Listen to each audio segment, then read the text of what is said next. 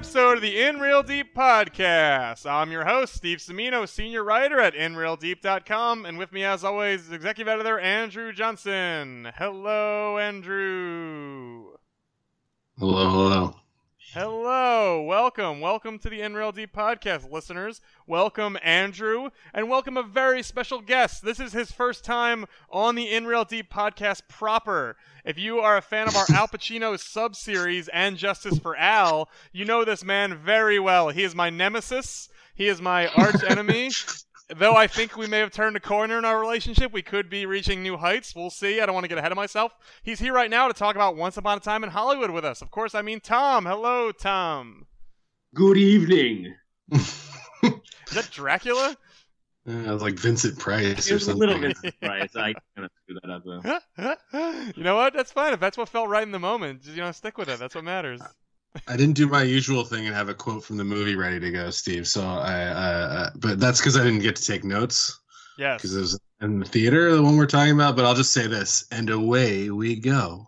Which is That's a line from the movie. As I said, we are talking about Once Upon a Time in Hollywood. If you've been following the NRLD podcast, you know we've been talking about the Quentin Tarantino movies. We've been going through his filmography, and this is one we've wanted to talk about for quite a long time. Not only because Al Pacino is in it, but because it's a Tarantino movie in theaters, and you don't get a ton of those these days. And once we knew we were talking about a Pacino movie, obviously we had to bring Tom on as well. So this is going to be a great amalgamation. All of the In Real Deep podcast sub-series and offshoots and filmographies all mushed together into one beautiful, delicious mix. It's really either the best or worst we have to offer. I'm not sure which, but Tom, let's get your take first. Let's talk about this movie in general. We've never had you on to talk about anything but Pacino. Obviously, Al's in this movie, but there's way more going on than just Al. I'd love to hear your general thoughts on the film and your general thoughts on Tarantino in general. Yeah, well, thanks for having me on again, and I'm excited to be on the Real podcast. I Can you love feel the the movie. difference? Is it just a different sort of vibe? I can tell the difference already, and I'm kind of liking it. The movie, I really like the movie. I am a big Tarantino fan, admittedly, but I don't know. I thought it was, it was absurd, like all Tarantino movies at some level. But I don't know. I really enjoyed it. I thought it was it was like a great homage to like old Hollywood, at least in the warped brain of Quentin Tarantino. But I don't know. The soundtrack was amazing. It was just the feel I loved. The without offering spoilers, the counter history was hilarious and weird. Tom, you can do spoilers on the podcast. Yeah, we can All build right, to it, or you can just throw right out there and stick and we're gonna have to talk about that scene at some point. Oh yeah, that's the 'cause movie as far as I'm concerned in a lot of ways. But yeah. So anyway, don't hold back, Tom. All You're in right. the big leagues now. I would say that Leo definitely stole the show. And the character he plays, Rick Dalton, it's just like one of my favorite characters that I've seen in a long time. And it was just like so well done, I thought. Wow. Well, before we get to Andrew, I just realized because we're on the real In Real Deep podcast, we need to do beverage of choice segment. So Tom, tell us what you're drinking. Andrew, tell us what you're drinking, and then we'll get to your thoughts as well on this hit film. Well, I'm drinking a whiskey straight, no junk in it, of course, in celebration of Inglourious Basterds. I think that was scotch in that movie, but I'm just having a rye, but it's quite good. It's brown.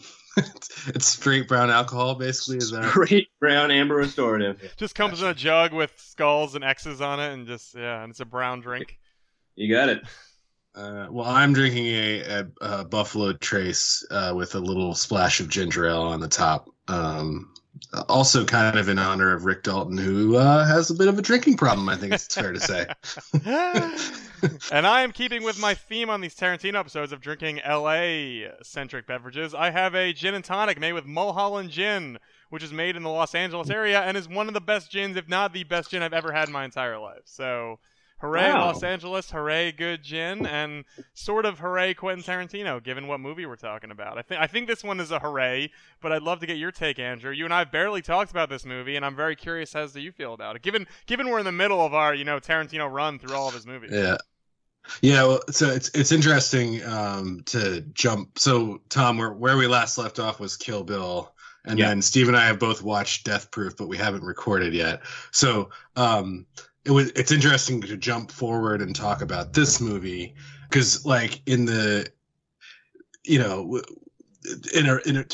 very quickly recap sort of where we've been. It's like I kind of felt like Reservoir Dogs was like a stage play / film school project. It's still good, but it's very primitive Tarantino. Pulp Fiction is like a masterpiece. Jackie Brown is great. And then like Kill Bill represents this real line of demarcation in his career where he go like he's always, as you referenced, he's always a very over the top director in many ways. And so that's always there through all of his films, but Kill Bill is like a big step up, like the notch is turned way up. Right. And I think what's interesting about this one, to jump way ahead now, is like this one, other than the notable end of the movie, which we'll talk about, other than that, it kind of dials it way back down in a lot of ways. It's a somber film, probably his most somber, I would say. There's not a lot of joy or even like as much humor, I would say. And I really enjoyed that. I'm trying to not get into that last scene there, and that's that sort of stuff prematurely. But I really enjoyed it. I totally agree with Tom that DiCaprio is like the star of the show here. I mean, he's the star of the show but there's such a great cast. It's got Brad Pitt too. I thought Margot Robbie was great. I know her performance is somewhat controversial because she barely says a word, but I actually think there's a lot of screen time for her, and she communicates a lot as Sharon Tate. I guess the only other thing I'd call out is like this is a movie. Even though it does have that counter history, this is a movie where you actually need to know the specific history involved in the Sharon Tate murder and the Manson family to actually like fully appreciate it. There's these moments of dread that I think are just really powerful, and some of them they purposely don't pay off. But if you don't know what happened to Sharon Tate, or you only going with like kind of a foggy knowledge of it, then and the Manson family, really, I guess, if you don't know anything about them, like you won't fully appreciate the film. So on that front, I would just recommend Karina Longworth's podcast series on the Manson family in Hollywood, which is the real backstory, if you haven't seen it, as like a nice pairing with this movie. But yeah, I liked it as a kind of shift back to, I think, a slightly, I would never call Tarantino muted ever, but this is a more muted version of himself, especially in the context of like the 4 to 5 movies that preceded it in his filmography.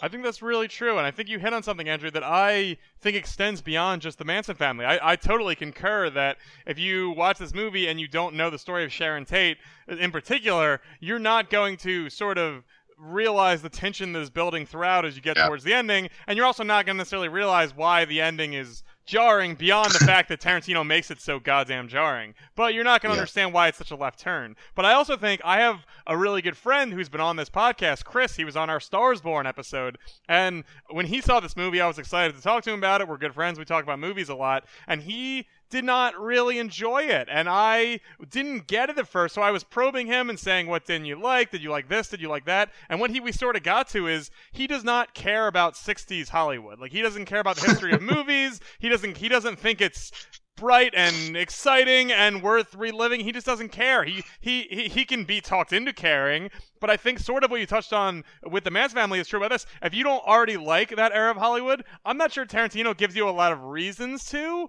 I think it's sort of like if you know the history, if you know the backstory, if you know what they're sort of hinting at, then it is fun to see that sort of recreated and discussed in detail. But I don't think Tarantino wastes a lot of time in this movie in trying to explain why these things were important, which which sort of makes sense because it is a long-ass movie already. Like, I don't expect him to devote more time to an explainer or to backstory that isn't entirely relevant, but I could see this movie not appealing to people who are not older and didn't live through it or just don't care about film history or anything surrounding film history. I just think it is, but I also at the same time think for people like us who are big movie nerds and who care about that kind of stuff, I think that there's so much to like beyond the fact that it's entertaining and well acted and all over the place in a good way. I think it's just what it touches on and what it tries to talk about and say, I think is just icing on the cake for people like us. Yeah, I think that's totally right. And if you don't have at least a fleeting interest in like the history of Hollywood and film, then I agree that like his kind of this just obvious nostalgia movie on his part is not gonna resonate with you as much. But I just love the idea that like he's so obviously created this just like total nostalgia trip about something that he's clearly obsessed with and has dedicated his entire life to. And I just, there's something that's like so audacious about, so like nostalgia and memory is already kind of flawed and is a bit of a lie anyway. And he just takes that idea and runs with it in like the extreme other way, in this kind of sense that, well, nostalgia is already kind of BS. So I'm just going to make the version of history that I would have preferred to exist, which is kind of, I don't know. It's kind of awesome to me, but also weird because like he has some interesting choices about like the things that he wanted to have happened. And I don't like, obviously the good thing that he changes is what happens at the end, but there's also just some weird kind of questionable things that happen along the way that we could perhaps get into at some point. Yeah, I want to say, Andrew, because you sort of opened my eyes to an interpretation of this, but I will say, we'll talk about the ending, meaning the violence and the ridiculous of it in a little bit, but I think what I found, I think I wrote about this in my review on nraildeep.com, is what is Tarantino trying to say with the fact that Sharon Tate and her friends live? Like, obviously, I think what you're hinting at, Tom, is it's good that people did not die, meaning like innocent people who are just living their lives. Like, obviously, we can all agree that is a nice turn of events, but he made a whole movie about it with an alternate ending that was an interesting choice. Like, what is this world he is imagining where Sharon Tate lives? Like, why is it that much better for everybody? Why is it worth making a whole movie about? Why is it worth sort of dreaming about and fantasizing about and bringing to life in this way? And when I first saw the movie, that was one of my lingering questions. It's like, I just don't get why this is that big of a deal, And but then, when I saw Andrew in person for the first time in a while recently, and you opened my eyes to like an interesting interpretation, I think, and I'd love for you to share that with our listening audience. So I think there's two sort of parallel streams of like, okay, what is this movie about? And to even step back further, I think it's actually interesting, having viewed a number of his movies again, that I actually think this is like one of the more thematic and message oriented movies he's made. Actually, like there's kind of I don't know that it's exactly clear, but it's clear to me that he's clear what he's trying to say, but it's clear to me that he's driving at something more specific. And when I look at even like a movie like Pulp Fiction, which is superior to this movie, I think, but it doesn't really like, I don't know that there's like a clear thing he's driving at. So anyway, I'd step back and say that. But I think the other thing that's really interesting is that there's these two parallel things going on in the movie. One is 1960s Hollywood is kind of this tweener time between the sort of collapse and death of the studio system, which like Rick Dalton represents, right? I mean, he's a TV actor, but it's like the collapse of this system that kind of made Hollywood, right? But it's before Jaws and Star Wars and even like Godfather and so like what you would call like the blockbuster era, and like we're still living in that blockbuster era. So that's like there's definite nostalgia, and understandable nostalgia, especially for someone like Tarantino, because I think there's major drawbacks to both the blockbuster era and the studio era of Hollywood, right? And in some ways, like you get like the 60s, all the famous movies from that era are very strange to me in the context of like the famous movies that we all, when you like line them all up. But I think the other thing to me, like that this movie is about, is sort of the the idea of mortality and immortality as an actor, right? So Sharon Tate ends up surviving, but and we can talk about the violence that immediately precedes it, but the very, very, very, very, very end of the movie where Rick is talking on the intercom to Sharon Tate at the end of her driveway is like fascinating to me. Like it felt basically like Rick was sort of ascending to heaven, which is like kind of the immortality an actor strives for. No one wants to end up like Rick Dalton, like doing shitty bit parts on a pilot after they've been at the height of their career.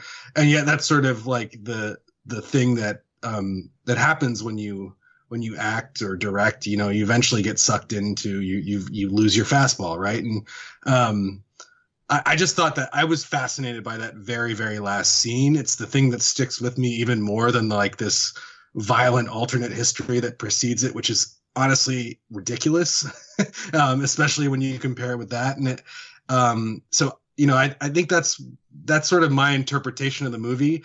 The only other thing I'll say is like I really want to see this movie again to like knowing that there's that last scene to kind of like see if I can pick up more.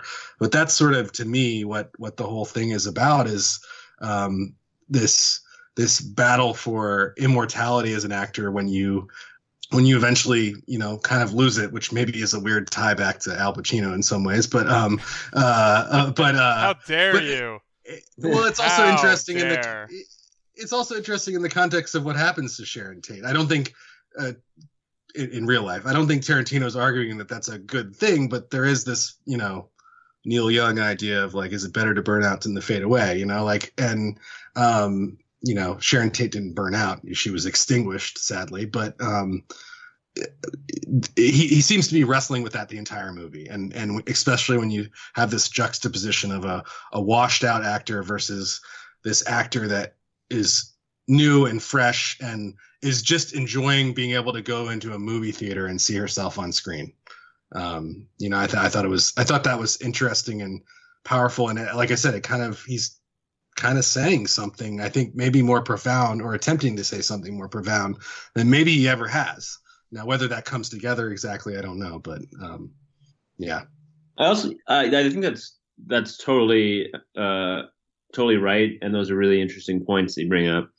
I think like this is a slightly separate idea, but I think a bit related. I think,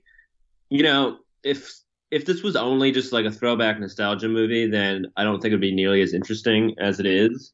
But I think Tarantino's way too smart to fall into like the trappings of just like kind of like golden age thinking of like, oh, like things just used to be better, because like this vision of old Hollywood that he has is like fairly brutal in a lot of ways. Yeah. And like a lot of the characters that he maybe in some ways is kind of lionizing, he's also like showing the cold like emptiness of these people's lives.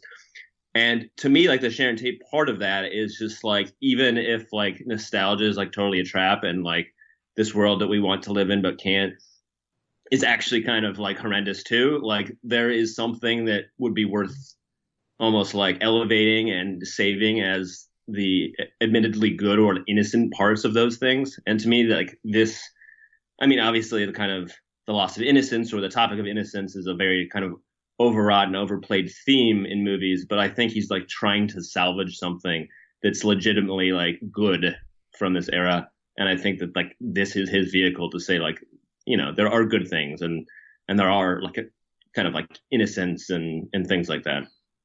Yeah, and I think that ties in really well with what we sort of hinted at before, talking about Margot Robbie's performance as Sharon Tate and it not being universally well received and controversy, whatever you'd like to call it, surrounding it. I think she obviously represents a lot of the innocence, as you said, Andrew, as you said, Tom. Like in the movie, she does not speak a lot, I think that was interpreted by many people as putting her in the back seat compared to Leo and Pitt, which to a certain extent, obviously they're the two main characters. She's the third lead, so that logistically is how it works. But she's and this is a little trite, but she's the soul of the movie. And She did not. I did not think the character needed to speak or should have spoke to get across what you wanted to get across. First off, she's in a bunch of scenes by herself, so there's no one to talk to in those scenes. Like, I don't know who people expect her to talk to, given the context of the movie. But secondly, I think the whole point is, as everyone said, you see her sort of growing and becoming this special person, and you know what's going to happen to her. So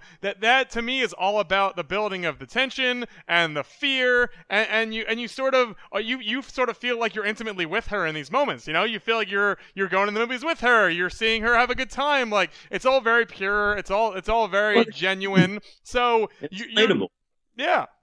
So when the trouble, when what happens, or when you think is what's going to happens, you're expecting to, be super duper sad, and then you get this wacky twist, which is what it is. And I want to get into that very soon because I think it's quite interesting to talk about. But I just don't see. I can only assume the people who have negative feelings towards her role in this came into this with some expectations. Like, she's just gonna knock my socks off. I've seen her in other movies. She's really good. I've seen her in I, Tonya. I'm sure she's gonna be great in this too. I think she's as good in this as she's ever been. I just think it's a different sort of role than people might have been anticipating. And I also think it's pretty stupid that everyone's bashing Tarantino or the movie or whatever they're taking to task. I just don't understand what they were watching. Like, just show up, watch the movie that's in front of you, and judge it on its merits, not because of expectations. Well, I think also they may have been. Well, I think there are some people who may have had higher expectations, but I think there's other people who come in with kind of an agenda around Tarantino, and which is sort of justified given the end of the movie too. Well, it's justified given his entire filmography. Yes. I don't think he does women very well, generally speaking, but I think it's very reductive and simple to go, oh, well, she doesn't have any lines. She doesn't talk a lot. Because to make a very obvious point that I feel like, James Lipton should be sitting across from me. Acting is more than just speaking, and delivering lines. And in my view, if you don't get sucked into her as a character when she's in that, wanting to go see that movie of see herself on screen, and she sees herself on the marquee and everything like that, I don't know what to do for you. Then that's where I do think you have a bit of an agenda. That whole scene is that whole scene is amazing, and it does fill you with, like you said, Steve, sort of this real attachment to Sharon Tate that honestly I didn't really have. I just she's kind of to me, before this movie, I can't really say that I don't know that I've seen a Sharon Tate movie, and so she's more notable to me as someone who's younger, as the woman who got killed by the Manson family, right? And but you watch this movie, and that's on me. I guess I need to watch some Sharon Tate movies too. But you watch this movie, and you're to me, you're immediately attached to her and who she is, and like you said, that fills the movie with this even greater sense of dread, where you're like, oh God, what is going to happen to her? Or I know what's supposed to happen to her, right? And yet we also have this thought of Tarantino plays with history quite liberally. I would echo what you're saying. I think it's reductive to be she doesn't have a lot of lines, so Tarantino's a woman hater, or it was a bad performance by Margot Robbie. I think that's kind of a ridiculous standpoint. Yeah, I totally agree. I also just think it's worth saying, piggybacking on what you were just saying, AJ, is that Tarantino obviously, given several of his most recent movies, has this deep aversion to the idea of society treating either individuals or groups of people as victims forever. And it's very clear that he's just has a very personal interest in trying to use his art to salvage or save people almost from victimhood. Yeah, that's a great point. Do you also are you touching on Emile Hirsch in that regard as well, perhaps? Or his need to rehabilitate for perhaps to a distracting degree, where it was like didn't really know why Emile Hirsch was in this movie, and and has an admitted reputation, charged for being an abuser. So that was I think the juxtaposition of all this is fascinating and speaks to the ridiculousness of this person and the many like the same person who made Jackie Brown made the last 15 minutes of this movie. Like that does not feel like the same human being. Like it's just and we've talked about this in our Jackie Brown episode. Like that was just I don't know, whatever Tarantino was trying to accomplish back then, and sometimes in some scenes in many of his other movies, it's just so different. And then sometimes he just goes balls to the wall, and it's sometimes embarrassing, sometimes exhilarating, and usually a healthy mix of the two. But you're just like, what is going on in his head? But the one thing I will say about this movie, I've seen this twice now, Andrew, as you were sort of hinting at, that maybe it'd be great the second time. I remain so impressed that it holds together as well as it does. Like, it is a mishmash of many different things. It feels like, a couple movies, not necessarily glued together, but woven together. And it should not work as well as it does. Like, there's just a lot going on. Like you said, Andrew, there's not, a lot of it is just Brad Pitt's driving a car for 15 minutes of screen time. Like, there's a lot of downtime. It is not always the jump out of your seat crazy nonstop thrill ride. It sometimes is. A lot of times it's just conversations on acting, a big chunk of it. Like it is very many disparate parts brought together by a expert storyteller. And for all of his flaws and for his excesses and for some of the weird shit he pulls out of his ass sometimes, he crafts things, he makes things fit into each other in ways you really would not think was possible until you see the finished product and you go, wow, all right, I guess he did it again. Like, Jesus Christ, this guy. Yeah. Totally agree with all that. I would say, I think Tom, that was a fascinating point about victimhood. But there is again, when you go Kill Bill forward, there is this hedonism to his films. I think as a viewer, right? You want the it's like junk food. You want the spurts of blood they're gonna come out in Django, right. And all of the movies that he made since then, but Django sticks out in my head for the spurts of blood, I guess. And this one feels like it holds off on that hedonism until the very, very end of the movie, which you're highlighting, Steven. I just think it's he couldn't help himself at the very end. And I honestly, I didn't have a problem with the idea of an alternate history because I still think that very last scene of Rick Dalton on the intercom with Sharon Tate is critical to the whole meaning of the film. To me, it's not why did the Manson family get killed by Rick Dalton? It's why did it have to be like that? I didn't need. Why does Brad Pitt need to smash a woman's face into sharp things to an outrageous degree? I've heard mixed things. I've heard people were rolling in the aisle laughing as hard as they've ever laughed. And I've heard people, myself included, who were like, what the fuck is going on? I wasn't offended necessarily, but I was like, what in the fucking world is this? Oh my God, this is so vicious and unnecessary and out of left field. So I just don't see why that was necessary for us to see in this movie, Yeah. Yeah. It's not even the violence necessarily, the extreme violence, or even that I have a problem with some of it. It was just one, it just felt excessive and a thumb in the eye to his critics on this front. And then two, it just tonally didn't really fit with the rest of the film. That thing with Inglourious Bastards and Django especially is they're kind of violent from the get-go. And so at some point it's okay, this is just a part of the film, and here it's just so jarring it doesn't feel like it fits with the rest of the film. That was really my problem. I guess, and it because I was and I guess I was just also enjoying it being a more restrained Jackie Brown-esque movie up until that point. It's not as restrained as Jackie Brown, to be clear, but it's on the same wavelength, I think. Anyway, sorry, I didn't mean to interrupt, Tom. No, that's fine. I mean, I agree that it's totally absurd. I will say, in its defense, given that this movie, it so masterfully builds tension that actually never ends up going anywhere, Like there's always just like this perpetual sense of dread that just builds for at least an hour, from basically the scene where Brad Pitt's going to the Manson family farm, Right. and you think that like you watch that and you're like, he's about to get murdered, obviously, and then nothing happens. And then it builds that way for the rest of the movie.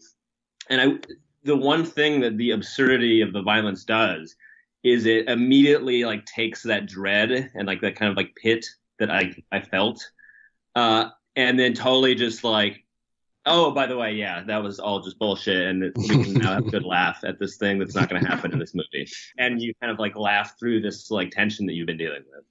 And I'm sure that's what he's going for to a large extent. But there's ways to do that without Brad Pitt smashing a woman's head into something sharp. Like in Inglourious Bastards, the Nazis are evil, and Django's slave owners are evil. You want them to die. The Manson family was certainly evil, but not on a scale of either of those people. So I didn't have any personal desire to see these particular Manson family members, who we've never really seen before, most of them in the entire movie, to see them be viciously beaten to death. Like, I'm happy they did not kill those other people, but I didn't need their comeuppance they received to be so absurd. Like, that was not a desire, and even the smallest part on my end.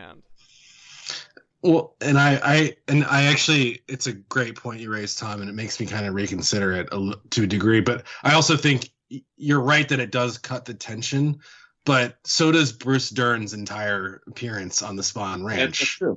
You know, which is a really different way to cut the tension. Like, I thought it was going to be a dead body in that room, and then Brad Pitt was either going to be murdered or somehow have to like escape from the ranch or whatever. But and then it's just Bruce Dern being like an old guy, basically, which is really funny. Being an old guy who likes to like fuck, basically, I guess. I don't like it's great. So like, I mean, I guess the counter to that is like, there are different ways to cut the tension, and I guess it's kind of like it's all in degrees, right? Like, so there's a point for me in that scene where it's just like, okay, I've had enough. Like, it's almost like I could see someone get their face smashed in 3 times, but not the 4th time. I'm just making that up. But like, there's a point where it just crosses the line a little bit for me, and just feels again like he's doing it just to do it, not to actually serve the story. So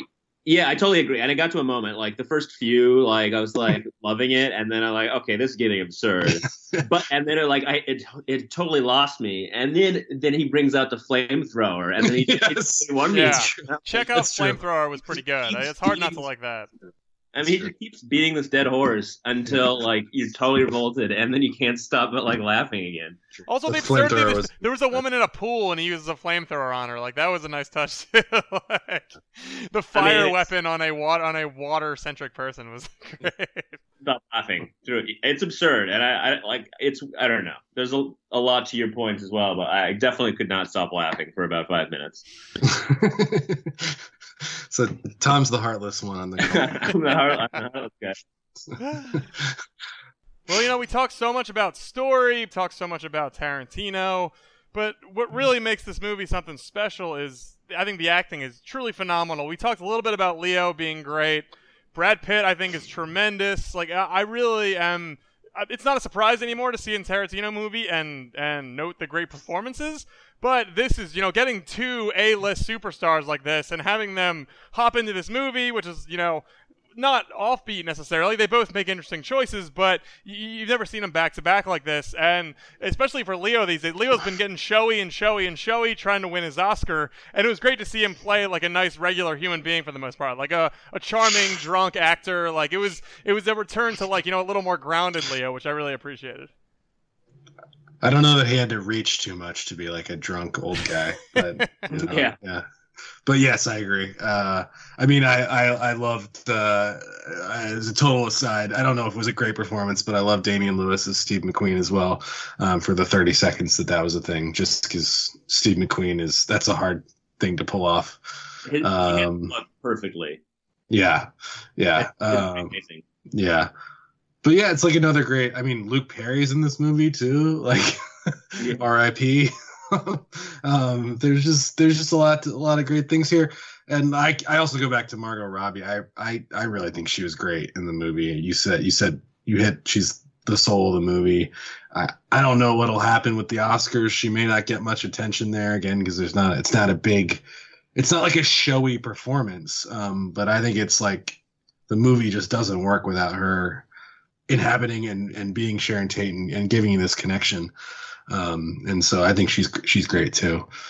So the scene with Leo, just going back to him for a second. I mean, there was like two really, but the ones where he's in by himself, just kind of in a drunken binge, just yelling at himself and just cursing up a storm, just at his, just how much he hates himself. It's just a classic, just unbelievably acted scene.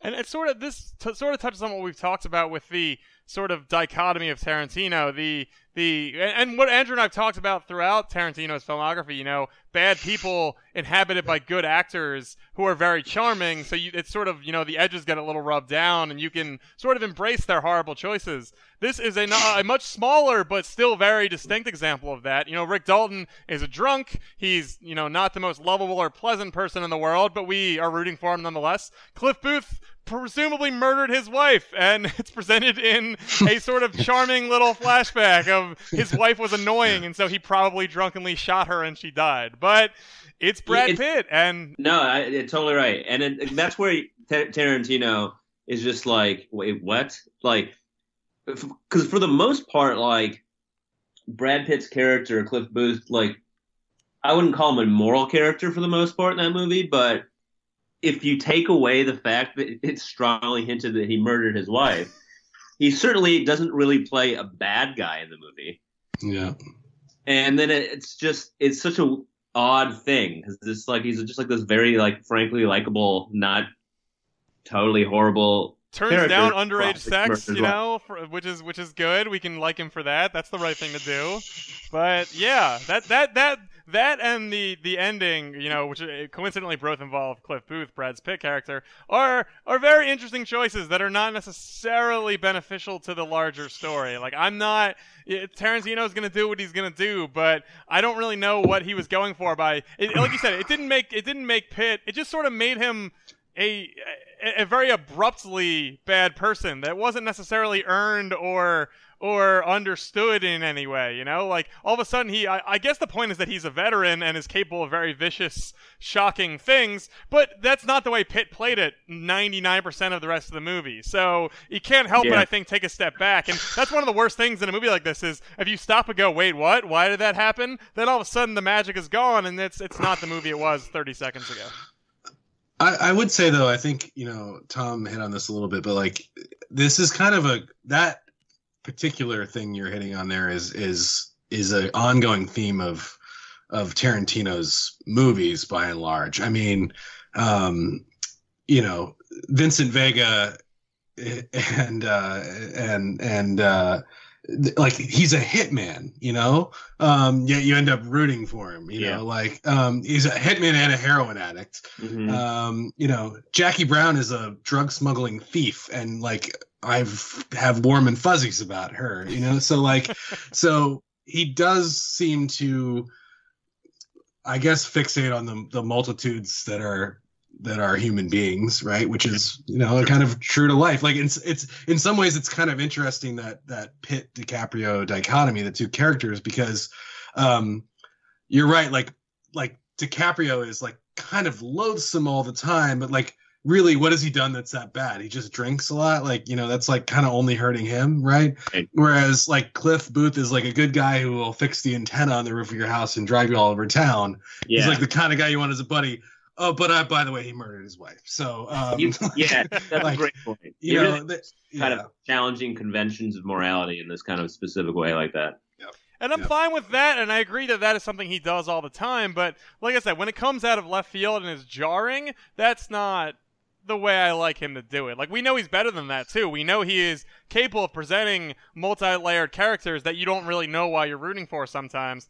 This one, we know why we're rooting for him, and then there's, snippets here and there that are just don't really have any build up, and you're just like, wait, huh? And then it's on to the next thing. So that's my only critique. Like, and I don't think it is necessarily the worst thing in the world, but it just strikes me, like I said, I think we just know as a writer, as a filmmaker, it's not usually how sudden he drops those nuggets on maybe this is not the best person in the world.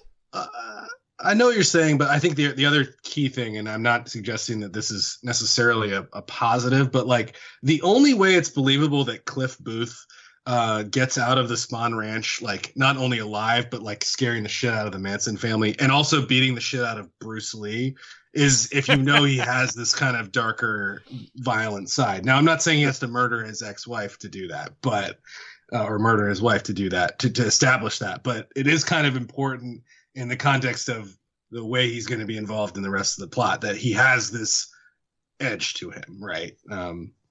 So. Yeah, that's a very good point. I agree.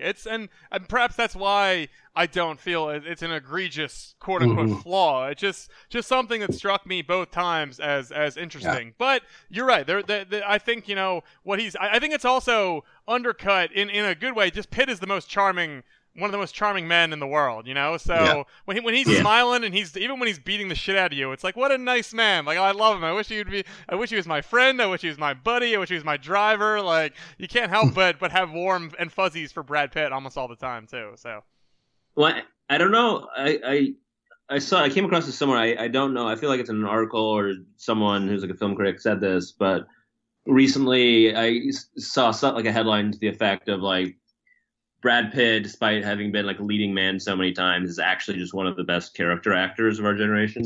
And I totally think that that's true. He's just so good at playing these likable, or also very quirky characters. Yeah. And like this kind of supporting actor role is just like where he's just so good, in my opinion. Yeah, and he's like literally a supporting. Not only is he a supporting actor to a degree in the movie, but he's also a supporting actor of the other character. Like he literally stands in for him in some ways, which is kind of interesting. Yeah, right. You don't hear people talk about Benjamin Button or even like Moneyball. As good as Moneyball was, his more traditional leading man roles, you don't hear people gush over those. But people talk about Inglourious Basterds. They talk about Burn After Reading. They talk about stuff that Brad Pitt does that is a little off the beaten path. Yeah, totally agree. Fury, he's an ensemble. He's one of four people. He's barely the lead in that. And these are the things I think about when I think about how good of an actor Brad Pitt is, not how he's a leading man. I think that is what we focus on more. He picks great roles, and they're not exactly what you'd expect them to be. I think, Tom, you said Snatch, and then even back to like True Romance too. Like, yeah. So. Well, if you've made it this far, you are in for a treat, because this is why we're all here. This is the whole show. This is the joy of everything. We got one more charming man to talk about, don't we, Steve? We do. Perhaps America's most charming individual, Alfredo Pacino, in this movie for a very brief amount of time. Really 2 scenes. Only one that really matters. The first scene in the movie. Marvin Schwartz. Yes, Quentin Tarantino wrote the role of Marvin Schwartz. Yeah, which none of us can say. No T. No T. That's right. I would love to get your take. Tom's first, of course, because Tom is the most anti-Al Pacino person I know. What did you think of Mr. Pacino in his first Tarantino movie and one of his biggest roles in recent memory? All right, well, let me bury the lead here for a second and just give some context to build up. This might surprise you a little bit, but one thing that Tarantino has been so good at his entire career is just getting these amazing performances out of people who are either not seen as like that good of actors or are kind of washed up or haven't done anything good in a long time. It's fun. Keep saying words. Damning with faint praise. I think I know where you're going, so I'm not going to say anything. Just keep talking. I think that he knows how to get a very effective performance out of someone like Al Pacino, and I thought he did a great job in that role. Hey, I'm going to take that. That feels like a win. But let me just say before you get too excited, that's all Tarantino has. It doesn't really have anything to do with Pacino. You son of a! How dare you? No, it was a totally great role, honestly. Well, I loved it. I mean, like, I feel like it's great because it sets you up. Like, you see Al and you're smiling and he looks sort of silly and you laugh, and it, you know, establishes who Rick Dalton is. Like, I feel like it is you know, stepping away from Tom's damning with faint praise, I feel like it's great use of a very loud, bombastic actor, especially at this point in Pacino's career, to sort of set us up with sort of a goofball scene that establishes Rick's bona fides and who he is and what he's there for. Like, I do agree. It was a very appropriate use of Al, to say the least. But his face is just like old, wrinkled, but still like, you know, good looking face. And with like goofy glasses on, like it was definitely, you know. Yeah, it perfectly evokes this like old timey like Hollywood producer. Just the look alone, he could have said nothing and it would have been perfectly cast. I think it was like I don't know, like I would never call it, well, really any Al Pacino performance muted exactly, but like there was kind of a mundanity to the absurd character he was playing that like I thought was great. And like we talked about this on the Jackie Brown podcast, and like again we're talking about Pacino, so we have to talk about De Niro, of course. But like I thought like that's another great example. I would take it away from what you're saying, Tom, of like getting good performances out of washed up actors, and say he also is really good at getting people to play against type. Yes. And in some ways, like especially the recent Pacino that we've kind of like, you know, panned on this podcast or on our sister some of us or whatever we're talking. Let's not act like we universally panned him. Like this feels, again, it's not a muted performance. It has bombasticness to it, but it's like it feels like a million miles away from Devil's Advocate, right? Like or one of those movies, and like in a good way. Like him talking about his wife and them watching, like he likes westerns and like it was like very wholesome. Like really we had a drink in our home theater and we watched the movie. Like what a nice night.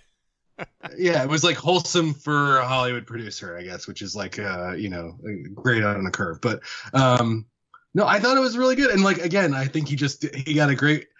It was a great performance out of Al, but like you got to give Al some credit here. Like, I mean, he still got it. You know, it was only 10 minutes, so or give or take. You know, screen time wasn't a lot, but yeah, you gotta give him some credit on this one. I think it's not just Tarantino writing a great role for him, although you know some of the lines. I think he had some of probably the better lines in the movie, really. So yeah.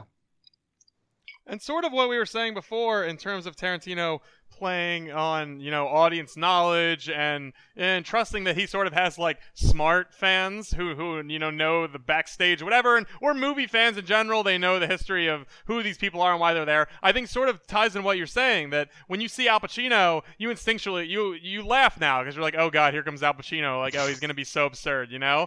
And then he's just sort of a regular man, and you're like, oh, and it's a pleasant surprise, and it's like you said, it goes against type a little bit. It's not what you're anticipating, and I think that was 100% by design. Like, I'm putting Pacino in a Tarantino movie. People who care about that are gonna get all excited and pumped up, and then it'll just be a role, you know. It won't be anything, but it'll still tap into that, you know, Pacino actually having to act for a change and being, like you said, a little understated, a little normal. Like, I think he knows exactly what he's going for, putting him in this sorts of role, and just relishes in how we're gonna interpret that as the audience.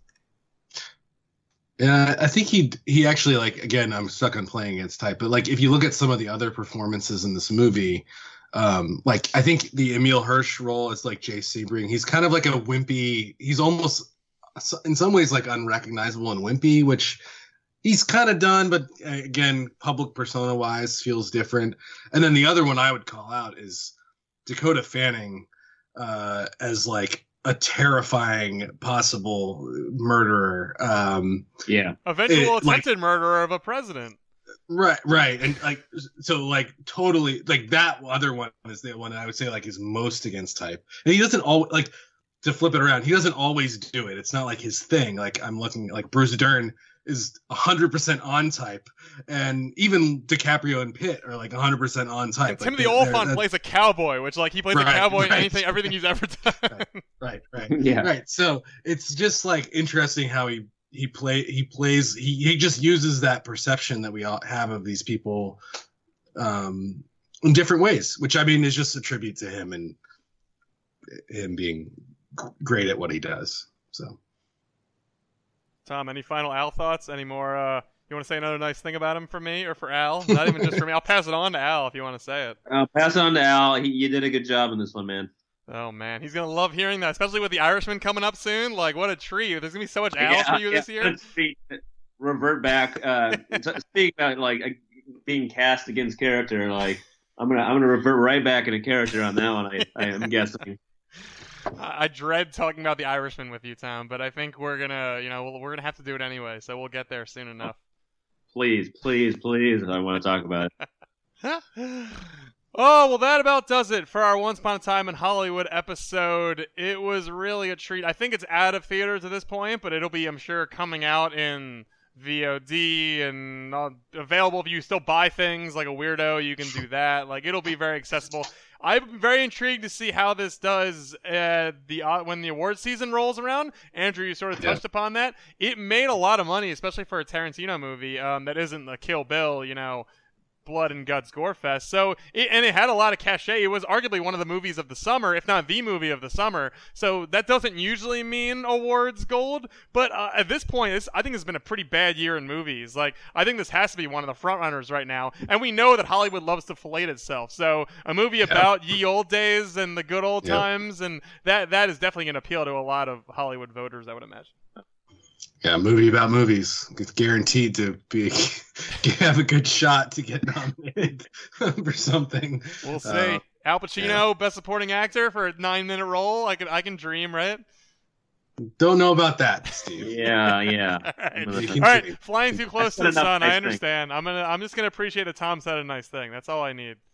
Thank you. That's better than an Oscar, honestly. I mean, yeah. I mean, he should be the most proud of just Tom's recommendation of his performance. That's right. We'll get Tom like a golden turd statue, and he can give it out every year to Al Pacino's best performance. His favorite. Well, I think we're gonna strike up a nice friendship, us two. Oh, beautiful! What a great ending to this. That would be the perfect finale to all of our Pacino relations. Over there. Okay.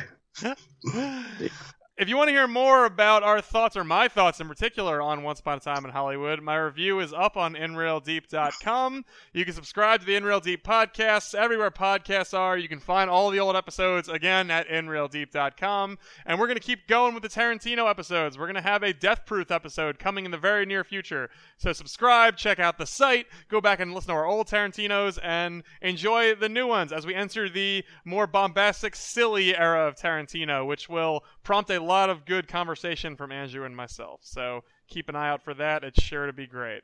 Andrew, thank you for joining us. Tom, thank you in particular for joining us. So glad we're able to get you back. Can't wait to talk more Pacino with you. At the very least, The Irishman, but I'm sure we'll fit some other garbage in between. Soon. Yeah. We got to get some Pacino back going. It's like the lifeblood of our site, so... It is. It's some of our I'll join anytime, guys. I think a bunch of them are our most popular episodes ever, which I don't think anybody knows why, but that's fun. Who asked questions? I'm just happy people want to hear us talk about Any Given Sunday for 45 minutes. So that makes me happy. So thank you both. Thanks everyone for listening, and we'll be seeing you further on up the road. Adios.